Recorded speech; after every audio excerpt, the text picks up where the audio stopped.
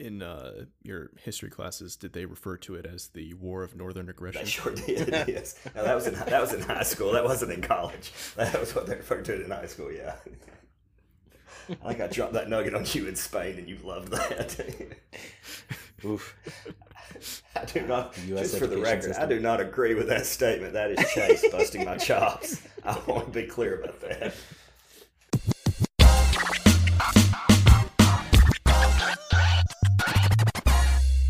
We needed a theme song. We do. We've got the 80s thing. Well, I'm talking about like a spoken, like we just sing it. Like it's not even recorded. Like we just sing it every time, and we just don't keep track of the words. So it's just like slightly different, you know. We'll do your little. You got go on the fly. You got this. Sam and Chase, and now there's Josh. We're here to talk about cybersecurity. Yeah. If that doesn't make it in, I'm going to be so disappointed, especially on my episode. We're just going to put it in like on every single episode, even when we don't have you, you know? Yeah. This is now the new intro. Yeah. Well, I don't know if I can top that. So we're just going to kind of thanks everyone. Welcome. I think we need to harmonize it. I don't know if we can do that. This is Any Port on the Net, a cybersecurity podcast presented to you by Black Lantern Security. My name's Sam. I'm here with Chase. We do this sometimes. We're trying to be regular again. We were good for a while. Then we were bad. Yeah. Now we're trying to be good again. Yeah, we were very bad. Yeah. So when you introduce me, I don't know like if I'm supposed to say something or if I'm just like, you know, just kind of here. Just, tip of the hat. Like, flick your fedora down. I'll have to get like ASMR. That way they can hear me tipping my combination fedora cowboy hat. See, it's got to be an aluminum fedora cowboy hat. That way they can hear it. It's like, shh. Yeah. Well, it has aluminum lining. You know, I don't want the government reading my thoughts and all that. Well, Chase, we're back at it again. For better or worse, probably. Yeah. Depending on order of operations, this episode should or might follow kind of our, hey, we're back and we're ready to talk. And in that last episode, we talked about a couple of the ideas that we had for some episodes throughout the remainder of this year. And one of them was specifically to talk to BLS newcomer, I think the most recent hire. His name's Josh, and he's here with us today. So, Josh, welcome to the podcast. Hey, thanks for having me. You're kind of in a unique position because I think you are the first person to ever be a listener of the podcast to join as a guest. Hey, gotta be known for something. Yeah, I credit this podcast to helping me land my position here at BLS. Hey, yeah, I'll take that. It's amazing that the only podcast listener got the job, you know? That's all it took. Had anyone else applied and known, all you had to do is really just listen to the podcast and we hire you immediately. That's all it is. Yeah. Yeah, it's just you're the only one who listened to the podcast and we hired you. Our hiring process is just vanity for Chase, nothing else. It really is. Most things are. Well, a funny story from that. Early on when you joined us, you managed to like give me a complex. Because I think you mentioned that, like, it might have even been in your interview. You made some kind of off comment, like, "Man, Sam, you're not as mean to Chase as I thought you were." No, or you're not as mean as you sound, or something along those lines. Yeah, I know where you're going with this, and this was most intentional. So during my interview, I was super nervous, and there was one part where I don't remember if it was Paul or Phil. We went back and forth. I've asked both of them, and neither will claim it, but I think it may have been Paul, but Michael asked if he had any questions, and he had been on mute the entire time during my outbrief for my interview. And he cues his mic up and just says, "Nope," and then muted it again. And man, that it crushed my soul. Like I thought, I was like, this is it. I'm over. There's no, I'm just going to go. Thanks guys, I'm going home. So from there, I just kind of relaxed. So it ended up being a good thing because I somewhat relaxed and was like, you know what, I'm just going to try to turn off the corporate mode, which I was definitely in because of my job at the time. And I was like, I'm just going to relax. So I think I busted your chops about being mean to Chase because there are a few episodes where you guys mentioned you being mean to Chase. And then I took it one step further as things as it happens at this company, we escalate things, especially when it comes to gags and pranks. So then I joined the Discord after I started working here, but I didn't tell anyone I joined the Discord, and I kept that gag going in the Discord. So in your mind, two separate situations where someone had randomly been like, they really think I'm mean to him. And then I remember you saying something in a meeting. I was like, okay, I got to fess up. I feel bad because like Sam, for anyone listening, is legitimately the nicest person at this company, maybe outside of Joel. So I was like, I felt bad that I thought he was in on the gag and he wasn't. So it was more effective than I thought it was. So yeah, then I had to fess up to it. Really, anything that's just gaslighting Sam, I'm supportive of. Well, and I think it was like you did the Discord thing as we were setting up to do one of our first like broadcasts through Discord, right? Yes. So we had a bunch for Joel's Trevor Spray. Yes. Yeah, for Joel's Trevor Spray presentation. So we had a bunch of people like listening in, and then all of a sudden the whatever your Discord name is pops up and goes, "Wow, Sam, I thought you were the mean one," or something like that. And I was like, "What the fuck?" Yeah, so yeah, I felt bad. Like, I felt bad for that. Stuck in me. I'm sorry. I apologize again. I think I've apologized already, but let this be my official formal apology. I apologize again. Yeah, didn't you think I was just like very like by the book or like white bread or something like that? I thought Chase was. I think we talked about this in Spain. I thought Chase was like the most. I thought he was going to be very buttoned up, very, for lack of a better word, uptight, and then Chase and I got to know each other really well in Spain, and that turned out to not be true at all. Our sense of humor very much aligns. Oh yeah, no, because I can echo that on Chase, because I think when the first time you came in as an intern, Chase, at the company we worked with together, like I was like, I'm running around like a chicken with my head cut off, because that was just the role that I played in that company, and I've got this new intern who's like, I think the first 2 weeks, I don't think you said very much to me. But it was just the like whole like, is he very serious? What is this? Something clicked, and like it swapped to then being like just constantly giving each other a hard time. Well, it's like, I mean, I have a very dry sense of humor for the most part, and then on top of that too, coming from like a background being like, junior enlisted in the military, it's like seen and not heard kind of thing. Like, officers, especially those in like a headquarters unit for a while, like the officers don't want to see the help, they don't want to hear the help. And so and also like when I'm in a new environment, I need to know, I guess, the culture and like where the line is, and so I spend some time just kind of observing. That way I can adjust as needed, because the last thing I want to do is offend anyone or anything like that, especially when I'm getting paid to be there.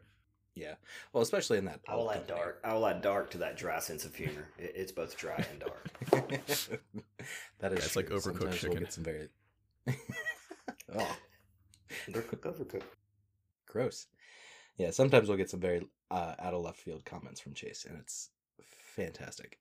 Now, kind of to circle back, Josh, you remember the discussion in your interview, kind of like where you came from, how you ended up where you did, and I find that as a very interesting story, because you don't have a traditional technical background, right?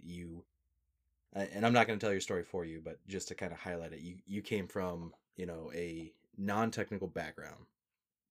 You got a degree in that, you went that field, and then, what was that? Yeah, but not at all technical. So I started out thinking I was going to be an attorney. I spent my all of my undergraduate days, high school, working to be an attorney. I went to law school. I almost graduated law school. I got like as close as you can to graduating law school without actually graduating. And then I had like one senior seminar class to take, and I realized at that point I didn't want to be an attorney. I was working at a law firm at the time who shall remain nameless, because they were, for lack of a better word, letting me be an attorney, which is maybe illegal. I'm not sure. But I'm actually sure it is illegal. Cut that.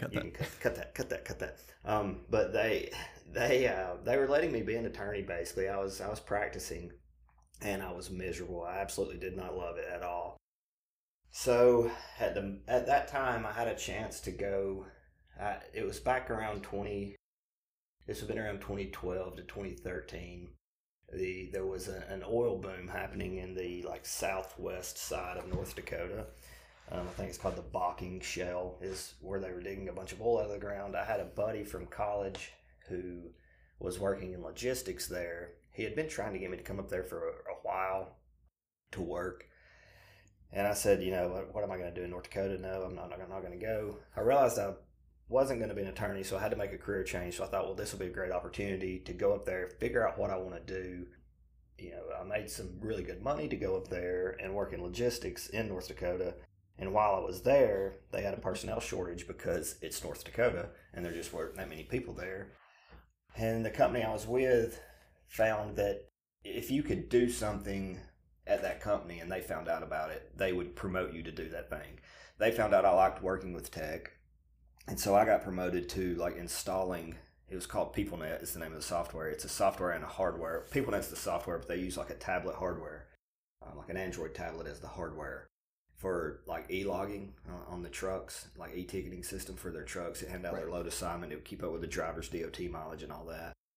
So I started doing that, and my wife, Amber, pointed out to me, hey, you should probably go into tech, because I was still trying to figure out what I want to do. I was in my 30s at that time. I only want to make one career change. That's not something you want to turn in and do 10 years later. So she pointed out to me, hey, you should go into tech, because on the days that you work on PeopleNet, you're happy. She's like, I can see it when you walk in the door. She's like, you're just a different person. So I didn't really know at the time, what does that mean to work in tech? So I started researching it, landed on taking the A+, because I thought, well, it looks like I need to, take the A+ and then get a service desk job. So I started studying for the A+, and in that time we moved back to Alabama, where we, were originally from, as you can obviously have already gathered, more than likely the listeners from my accent.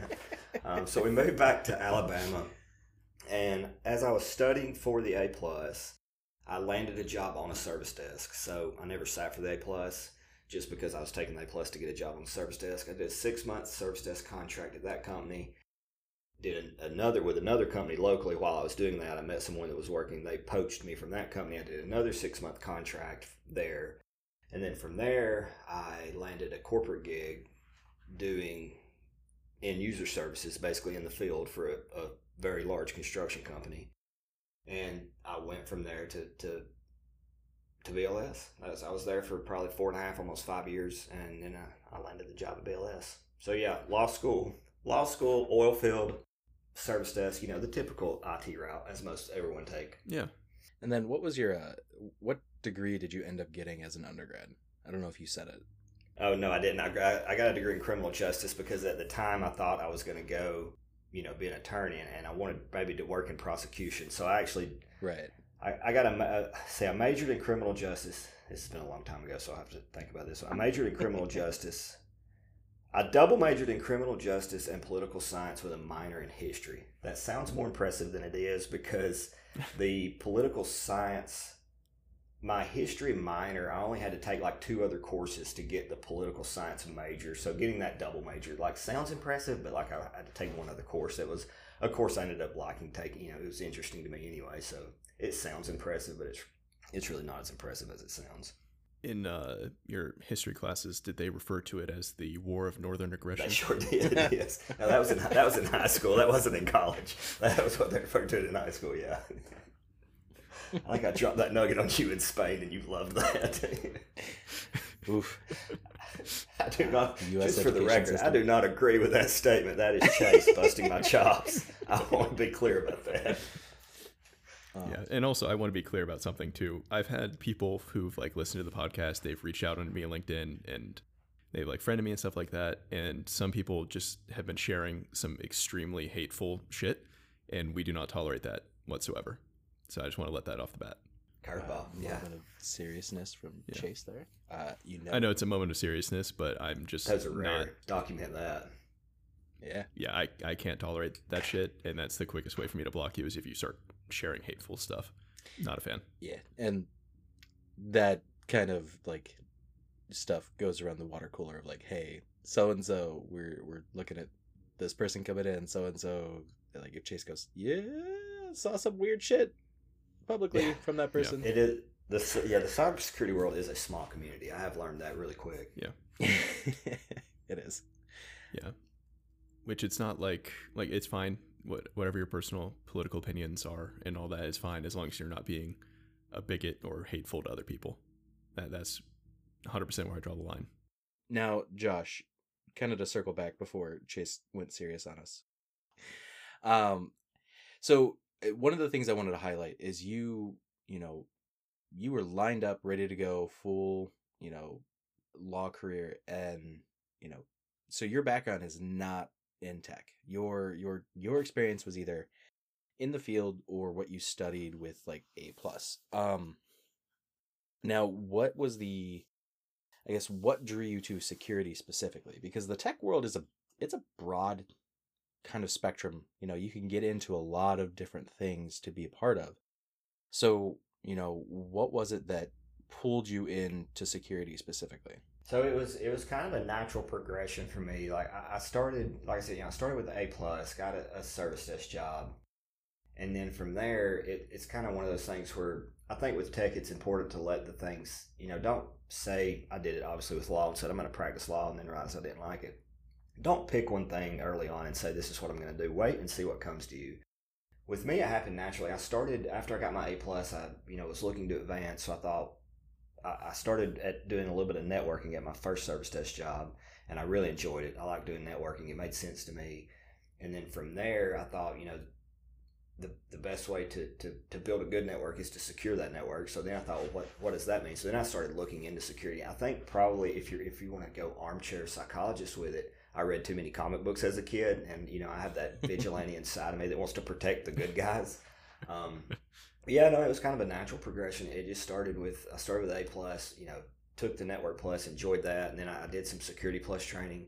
I did take the Security Plus, sat for it, and passed it just actually right before I started working at BLS.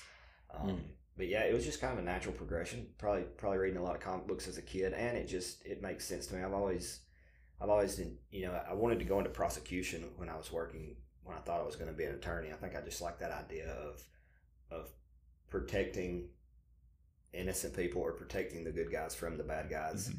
And then I think I've always had a mischievous mind, so I think I have a good talent of thinking like a bad guy, but I have a conscience there that doesn't allow me to act on a lot of those thoughts. This job kind of scratches that itch for me. I'm able to think like a bad guy, be a bad guy, and get paid to be a bad guy, but I'm actually a good guy. Yeah, and ultimately, like, companies are paying us, but we're ultimately protecting the end user, like the consumer's data. Yeah. That's something I appreciate is, hey, we're protecting your average person from getting their information stolen, and the bill is footed by the company. Yeah, that's true. I think the first engagement I was on, we found a portal that had a lot of credit card info. End users were able to make payments or whatever, but it was storing credit cards, social security numbers in plain text. Yep. I mean, Sam and I have been on engagements where it's like some medical organization or something like that, and we find enough stuff to do like $40 million worth of medical records on the dark web or something. And it's just that's why you need to have kind of that conscience when you're doing this job, because that's a lot of money to turn down. But ultimately it's about protecting people and making sure people's data is safe is really at the end of the day why I like doing this job. Yeah, it would be really easy to go to the dark side. Bad guys with ethics, I like that. That should be our next sticker. So now I want to hit on a couple things before we go too far. One of the things that I know I get the question a lot, and I'm sure, Chase, you probably hear it too, is, what certificates help get like your foot in the door or help when it comes to security? Because I think we've talked about this in the past, but security is this weird kind of game right now where we're starting to see more traditional educational paths for it, but there's still a lot of people who rely on certificates or non-traditional education methods for getting fundamentals down. So you went the CompTIA route, which was the A+, Network Plus, and Security Plus, right? Which is not an uncommon route. We see it a little bit more military side or service desk side, but it's not an uncommon route, right? So, with those three certificates, I want to kind of start with the A+ specifically. How do you think those helped you get your foot in the door and help build that? Like, did it actually help build that security fundamentals for you, or what do you think? Yeah, I mean, I think with the A plus, especially with me, like I had no experience whatsoever traditionally in tech. I think for me, A plus it starts out super basic, so it's more for someone who's trying to land a service desk job. A lot of people rail on the Network Plus certification, but it for me was a great certification because you can't secure a network if you don't understand how it works, right? So like figuring things out like subnetting, DNS, just the basics of the network. I think going that route was helpful for me in that I knew what an IP address was when I first started this journey, but I couldn't tell you the difference between DNS and DHCP. Like I was clueless. I could spell those two words, but that was about it for me. Security Plus is more, I think, and I've also got a couple other certifications I didn't mention that we can get to, but Security Plus for me was more the basic concepts. It was like data in transit, data at rest. What's the difference? What is a radius server? How does a radius server affect the wireless network? Like it was basic things that you can then go deep dive a little more into. I think Security Plus is a good one for someone who has no security experience whatsoever. Now, if you've been working as a senior system administrator, you may not really need the Security Plus. Before I took the Security Plus, so I took the EJPT, which is through INE, I believe it was formerly eLearn Academy or eLearn. You'd have to Google that, but I believe it's INE now. It was just a junior penetration tester, and I took it more of a litmus test for myself to find out, hey, is this something I can do? Pen testing is definitely a sexy job. It sounds good, but it's one of those things like if I'm not good at it, I don't want to pursue this route. Taking that really helped me to realize, hey, you can do this. And the EJPT, not only did I enjoy the preparation, I enjoyed the labs that they give you in preparation for that exam, but I also enjoyed the actual exam itself because it's just like a miniature capture the flag.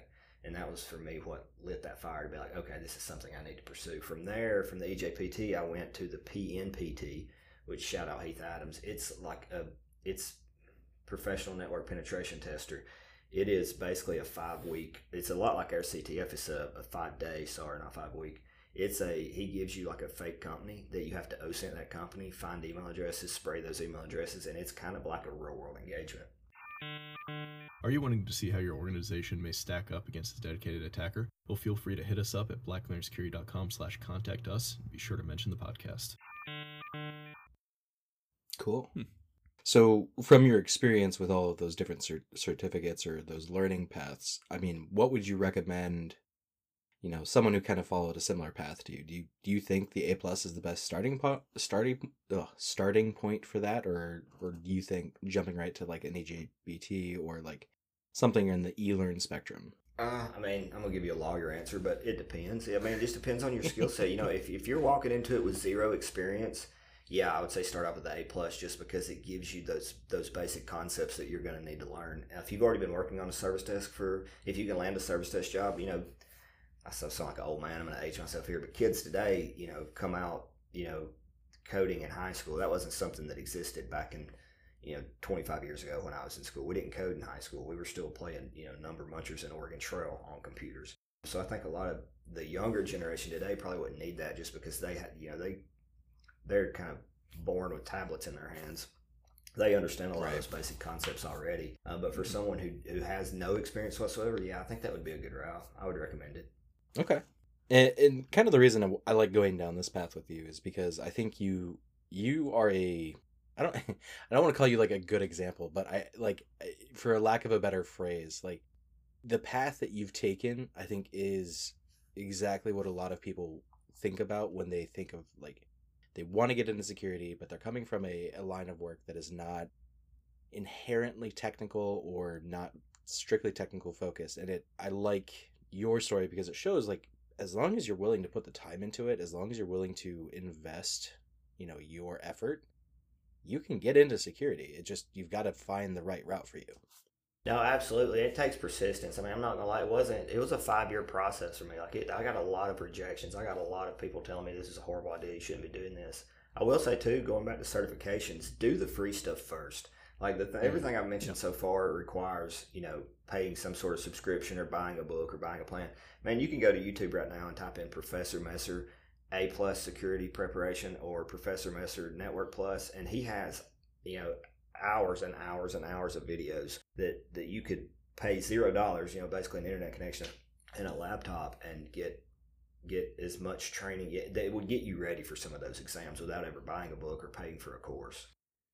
Yeah, we should include some of the free resources in the episode description, Sam. That's a good idea. Yeah, because I think free resources are important to document and recommend, because you can do a fantastic amount of learning without paying any money whatsoever. Yeah, there's a lot of content out there, and there's more every day. I mean, you see more. Even from 4 years ago when I started this, there's content creators out there today that weren't there when I started. Like people like John Hammond, Heath Adams, Ben, his Nomsec is his YouTube name, his Twitter name. But yeah, there's stuff out there now that Katie Paxton Figure, I could keep naming them. I mean, there's probably, 15 creators that are out there now that have hours and hours of content that weren't there 5 years ago, but today they are. And 3 years from now, we can go back and look at this podcast and be like, well, there's 30 more now. Yeah, and then there's also plenty of like free hands-on resources too, like Hack the Box and things like that you don't need to pay for.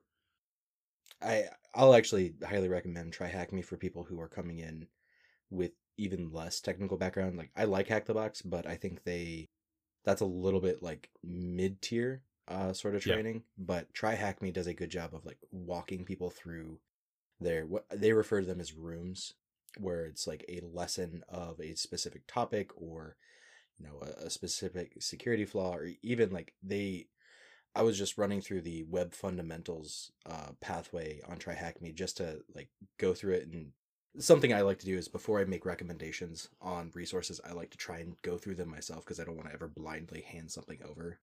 So like the Try Hack Me web fundamentals, I was like, I know this is here. I've never walked through it to see what it covers. And even the first couple of lessons, I'm like, okay, this is baseline. This is getting your fundamentals in. So that's one that I, kind of in line there. I think it's mostly free. There might be a couple rooms that you need their subscription to get, because they're like premium rooms. But for the most of that path, I think it's free. Yeah.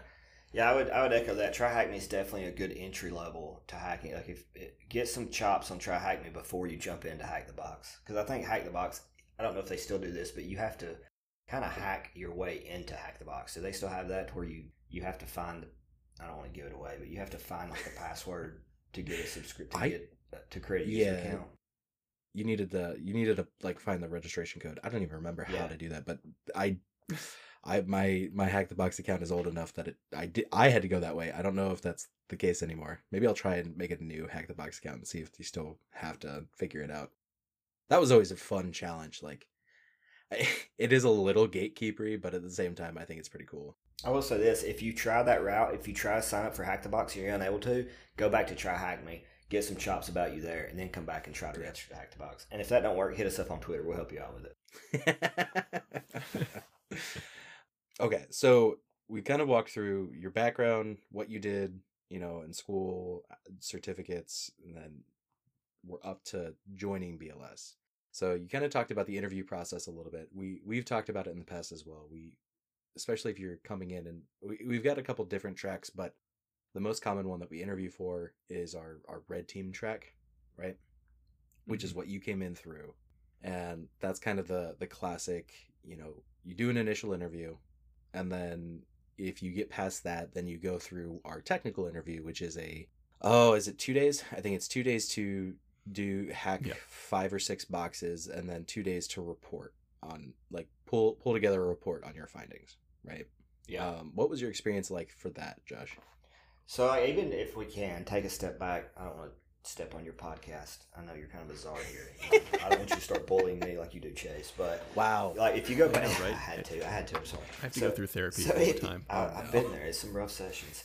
So if you go back one, like before as I was trying to get into security, I was at my corporate job for probably 2.5 years, 3 years when I realized, hey, I want to be a pen tester. I started applying for security jobs, and it took me almost 3 years to get that interview at BLS. I applied for probably 350 jobs or more, and like at one time I had a spreadsheet going And like I would take the data from the spreadsheet, and like, if it was red, it was no callback. If it was blue, I got a callback but no interview. If it was green, I got a callback and an interview, and then made it to the second round. At first, I made a pie chart with that, and I had to quit doing that because it was depressing, because it was just a red circle, because I was getting absolutely nowhere with it. This is some advice I will give someone if you're trying to get into a company. First of all, stay off of Indeed. That's where resumes go to die. If you do get on Indeed, find a company name and try to reach out to someone at that company locally. What got me an interview at BLS was Mike made a post on on Reddit, and I saw that. I applied through the job, and then I got on LinkedIn, and I tried to find someone at BLS that looked like a decision maker. I landed on Larry, and I reached out. I added him as a connection, and then reached out to him and sent him a message and said, hey, my name. I introduced myself and told him I applied for the job. And about a week after that, he gave me a call, and he let me know, hey, this is not an interview. I just want to get to know you. We spent, probably 30 minutes just getting to know each other. And then at the end of that conversation, he asked if I would like to sit for the CTF, which, my answer was absolutely. So I think it's important to say you may have to apply for over 350 jobs, but if it's something you really want to do, don't give up on it. Keep going, and you'll get there eventually. I'm sorry, I forgot your original question. Can you ask me again? Because I totally derailed that, but I did want to say that before we went further. No, I think that's a very good point, because especially when you're trying to break in, it's that first step through the door that is hard. Yes. And like I count myself lucky because I made the transition from that corporate job myself, right? I was in a non-security position at my last corporate job, and I had a manager that actually was looking out for me, and I told him outright, I was like, I want to do security. That's where I want to go. And at that time in that job, the security team was like 3 strong or something like that. So it was hard to get into, right? So luckily I had a manager who was looking out for me to get me in that door. So if I would have tried to go the other route of like changing companies and finding an in at another security company with just my like audit experience, like that would have been a similar situation to what you're explaining. It's like hundreds and hundreds of job submissions trying to find that one company that'll either give you the time of day just to talk to you, or walk through the door. And I know we try at BLS, we try and be pretty good about being responsive as long as you sign up on our site. That's our easiest way to do it. But you mentioned something about Larry specifically, that he, in that first call, he said it's not an interview. That was an interview. Oh, totally, it was. I think he told me that to put me to let me relax a little bit. Because when he first called me, I was super nervous. I was like, "Wait, from Black Lantern Security?" Like I fangirled a little bit on him. I have to apologize for that later. But yeah, no, it totally was an interview. I didn't realize that at the time. But looking back, I was like, "Wait a minute, that guy pulled one on me." That is what is he called? That's Larry's "Can I spend 30 minutes in a car with you?" interview. I got you. Yeah. So, but then, the next step is the CTF. So what was that experience like for you? It was a roller coaster of emotions. Overall, I enjoyed it. It was super fun. So, Mike, then we set it up. I had like probably a month between that phone conversation with Larry and taking the CTF. So like those 30 days were just like, I was going very hard in the paint with trying to do everything. I was doing every Hack the Box stream I could. I did, every try. I think I had exhausted all the Try Hack Me resources at that point and moved on to Hack the Box. So, Michael we set it up. Michael reached out to me that morning. I don't want to give too much away, but basically it's a CTF. So they, we provide you with access to a network, and then we, give you a number of boxes and let you try to break into those boxes. There's usually 2 flags on each box, a user flag and a root flag, as most CTFs go. I probably spent the first 2 hours. Within the first 2 hours, I had 3 flags, and I thought, man, these guys are suckers. I'm about to pwn this entire network, and I'm gonna have this I'm gonna have this turned in within a week, or within 3 hours or whatever. And then so that was like the first 3 hours. I spent the next 45 hours banging my head against the wall and got absolutely nowhere. I thought at the end of that it was over. I was like, there's no way. There's 10 flags total. I thought there's no way, this is 70% fail rate. I didn't realize at the time that I was taking a newer version of the CTF that no one had taken at that point. I learned this in Spain. Mike and I talked about this at length. I didn't realize that he and a couple of the guys here had basically put their sadist hat on and just turn those things that it went to 11. They turned it to 11. Like they got it up, they made it as difficult as possible. So the fact that I found those 3 flags is impressive for a junior, I think, at least for me, especially at that point. So I spent, the next 48 hours just failing. And then I went back and actually, after that 48 hours was up, I then had 48 hours to write my report, which I went to law school. I felt like that's one of my strong suits. I know how to write. That's really a lot of law school is teaching you how to write.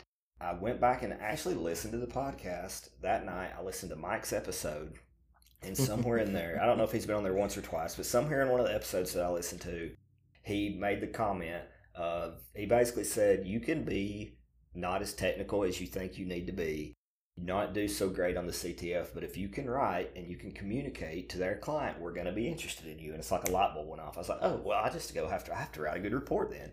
And so I did. I spent the next 48 hours writing a report. I had already been on the GitHub page for Black Lantern Security, and I found Right Hat.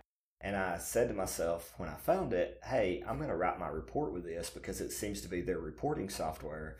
Whether it's intuitive to use or not, I'm going to use it just for the brownie points. But then I, pulled a copy of it down, spun it up locally, and realized, hey, this is a really good program. I enjoy using this. I'm going to use it. It went from I'm going to use this regardless of whether it's good or not to I'm using this after whether I get this job or not because this is a really good software. So that was, bonus points to anyone listening. If you want some bonus points on our CTF, write your report in Right Hat, and I'll say that. So I will second that as part of the hiring team. I went through. It also just makes your life so much easier. It does. Yeah, I was gonna screw Microsoft Word. I was gonna bang my head against the wall with Word. That's exactly what I was gonna do. Yeah. So yeah, I went through and I wrote a pretty good report. I will say I went back and read the report after we got back from Spain, and Mike and I had talked at depth about my hiring process, and I was proud of it. Especially after setting in now on a few engagements and seeing what our reports look like when we turn it into the client. I'm proud of the report I wrote. But yeah, it was a fun process. I think it's definitely one of the most interesting hiring processes I've ever been through. I really enjoyed it. Yeah, I think after a little peek behind the curtain, I think after your interview, when we were talking about after every interview, you go through like the pros and cons of like the applicant and all that fun stuff. And I think the resounding stance for you was like, A, he used Right Hat, so bonus points, because I don't care who you are. If you are applying to a tech company that has products that are externally available, especially open source products, and you don't at least have some knowledge of them, let alone try them, because we have security tools that we provide open source, it's probably a good idea to try them and have an understanding of them. The fact that you came out with that knowledge, you understood what Right Hat was, and you, everyone was like, damn, he knows how to write. Yeah. You wouldn't know it hearing me speak, but yeah, I do speak good words sometimes. Speak great words. I make good words on paper. Yeah. So I really like to highlight that because I think we get so conditioned with looking at I'll point to the OSCP, right? That is you get all of the boxes or the right number of boxes, or else you don't get the certificate, right? So when I took the BLS CTF, I was coming off fresh from doing my OSCP, or fairly fresh from my OSCP. So I had when I was doing the OSCP, kind of like what you did, Josh, with Try Hack Me and Hack the Box, I went through every single lab box twice just to make sure I knew how to do them, had them top to bottom, and I think I got all but one box on the OSCP, mostly because I just passed out because I did it all Right. Straight. Yeah. And then turned around and had the BLS CTF a couple months later and did the same thing. I was like, all right, here we go. And when I knew I was about to do it, I did hack the box for about, I think I was similar. I had about a month between the initial contact and when it was scheduled. And yes, I had the older version of the CTF that some say is easier. But yeah, I had that same mentality. I was like, I've got to get all of them or else I'm not getting this job.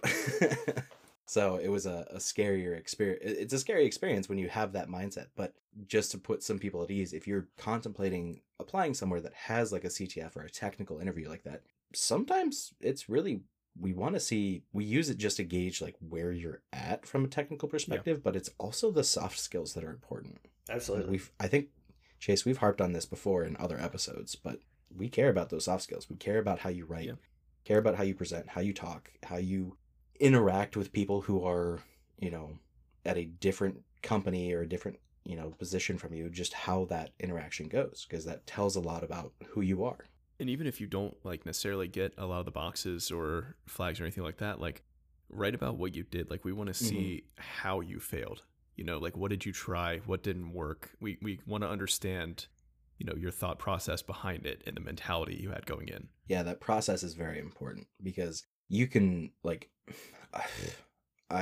I think when I did the BLS CTF back a couple years ago, I think I got all but one box, and the root, the privilege escalation I missed. Like looking back on it now, I'm like, wow, that was a really dumb miss on my part. I don't know why I missed. I think it was and I was like, how did I miss that? And it's like, you're in a time pressure situation.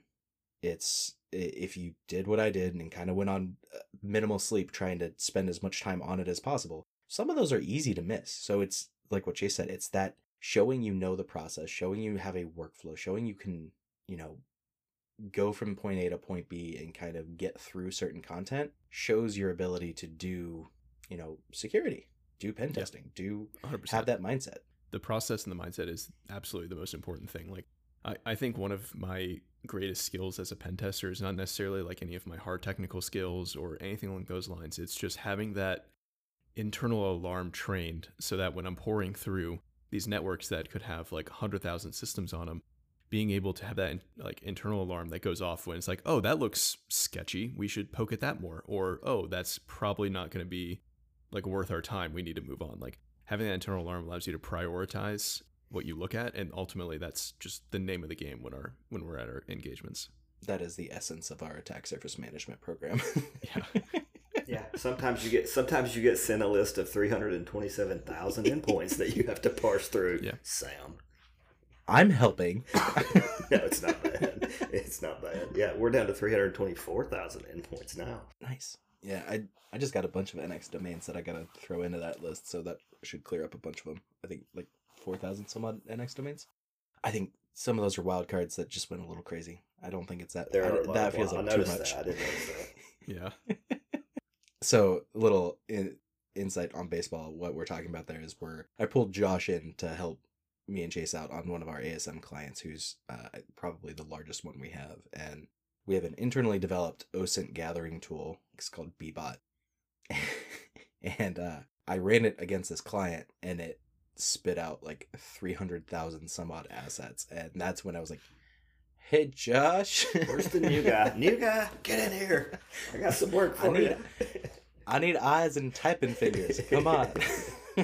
We just need warm bodies at this point. Don't worry about your skill set.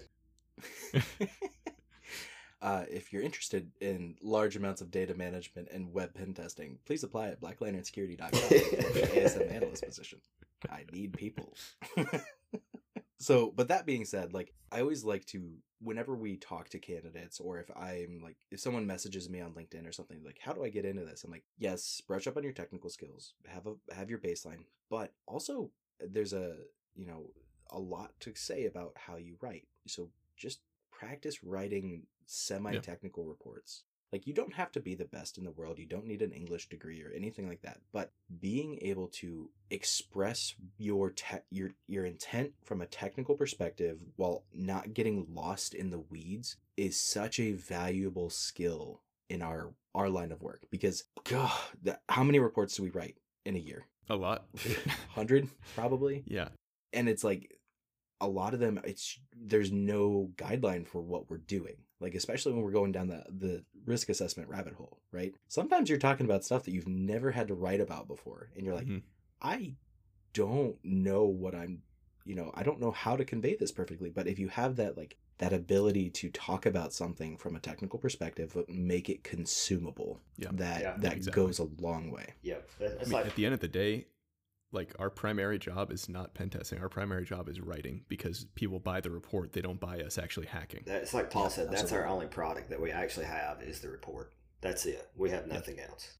Yeah, absolutely.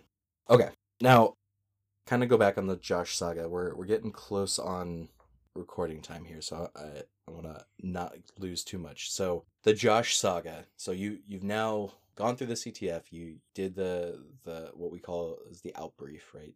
The debrief of what you experienced through the CTF, and we come back with an offer. So where's the decision making for you? Like, I know you'd been a consumer of the podcast prior to applying, and you were some semi aware about BLS. So I guess what's that experience like? I mean, it was first of all, go back to Larry. He pulled the switcheroo on me. So I took this I did the outbrief, ended it, and I thought, you know what? I just made some good connections in the security field. That was really my mindset afterward, because I thought I had chunked it. I really did. I didn't think I was going to get an offer. About 45 minutes later, Larry called, and that joker says, you were kind of short on some of the technical things. I think we knew that going into it, and we think you fell short there. And like, it felt like one of those thank you but no thank you phone calls. And then I already had my mind made up. So then he starts with that, and then he says, you're short on some of the technical things, but luckily there's no better place to learn than BLS, and I think we're going to offer you the job. And I was like, absolutely, I accept on the spot. Like, I didn't negotiate anything. It's like I was ready to work for BLS. I had already done, the research. I was kind of in love with the company already. Taking a course through Heath Adams where he does an entire module on like password cracking, and that entire module was built around Trevor Spray. So like, I had been learning about BLS before I even knew what BLS was, and that was probably a year before I interviewed at BLS.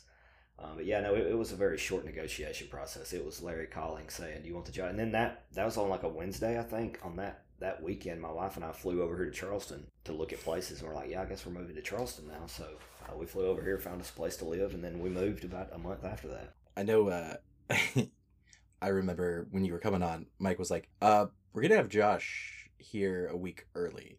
And we were like, wait, his start date is next Monday. And he goes, yeah, well, he lives here now, and he just wants to be here and learning. You're like, okay. I just want to be part of the team, guys. I have no friends.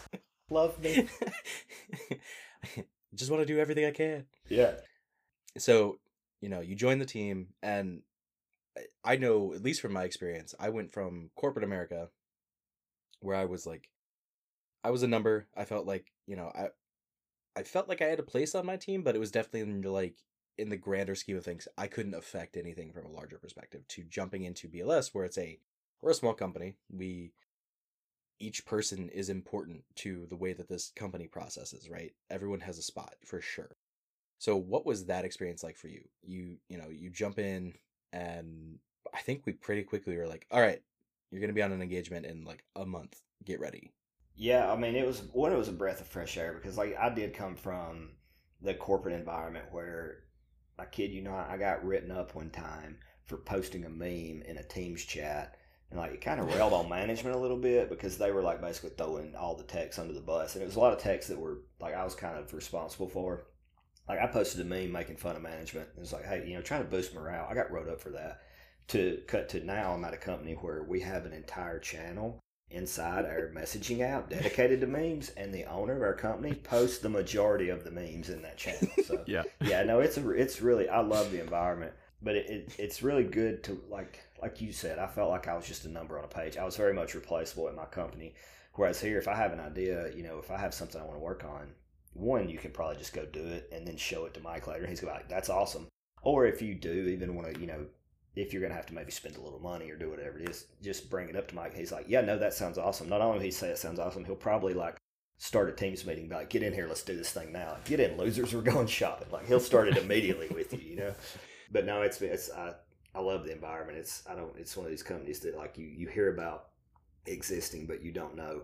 I did get thrown in quick. I think my first week, I sat with Paul on an engagement doing web.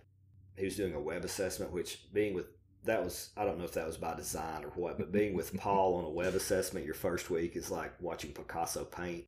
It's like, I see it happening. I know it's good, but could I recreate that? Absolutely not. No, it was really like, it was impressive. And then I think within my first month we went to the Northeast on an engagement, and I had a finding on a report. So it was very early on I was getting to participate, and that was not something I anticipated. I thought it would be, sitting around for a few months watching other guys do stuff, where it was, within the first month they're like, hey, get on an airplane. You're going to this state to do an engagement.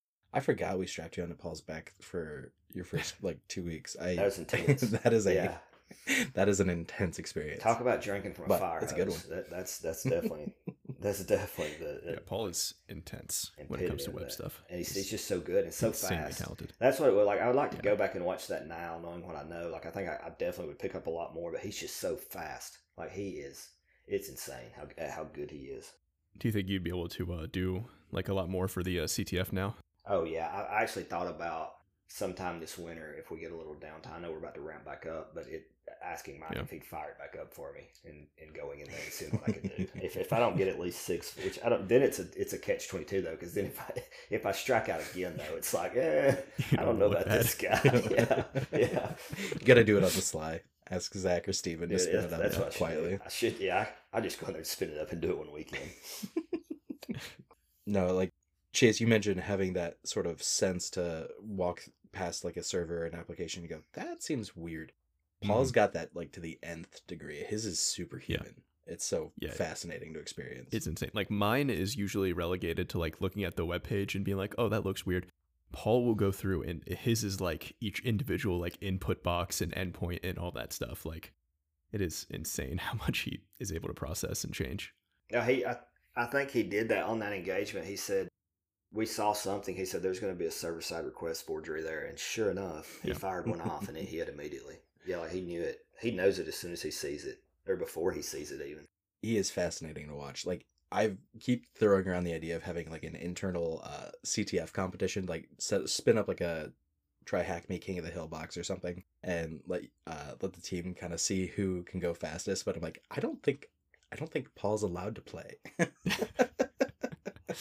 He'd be too fast.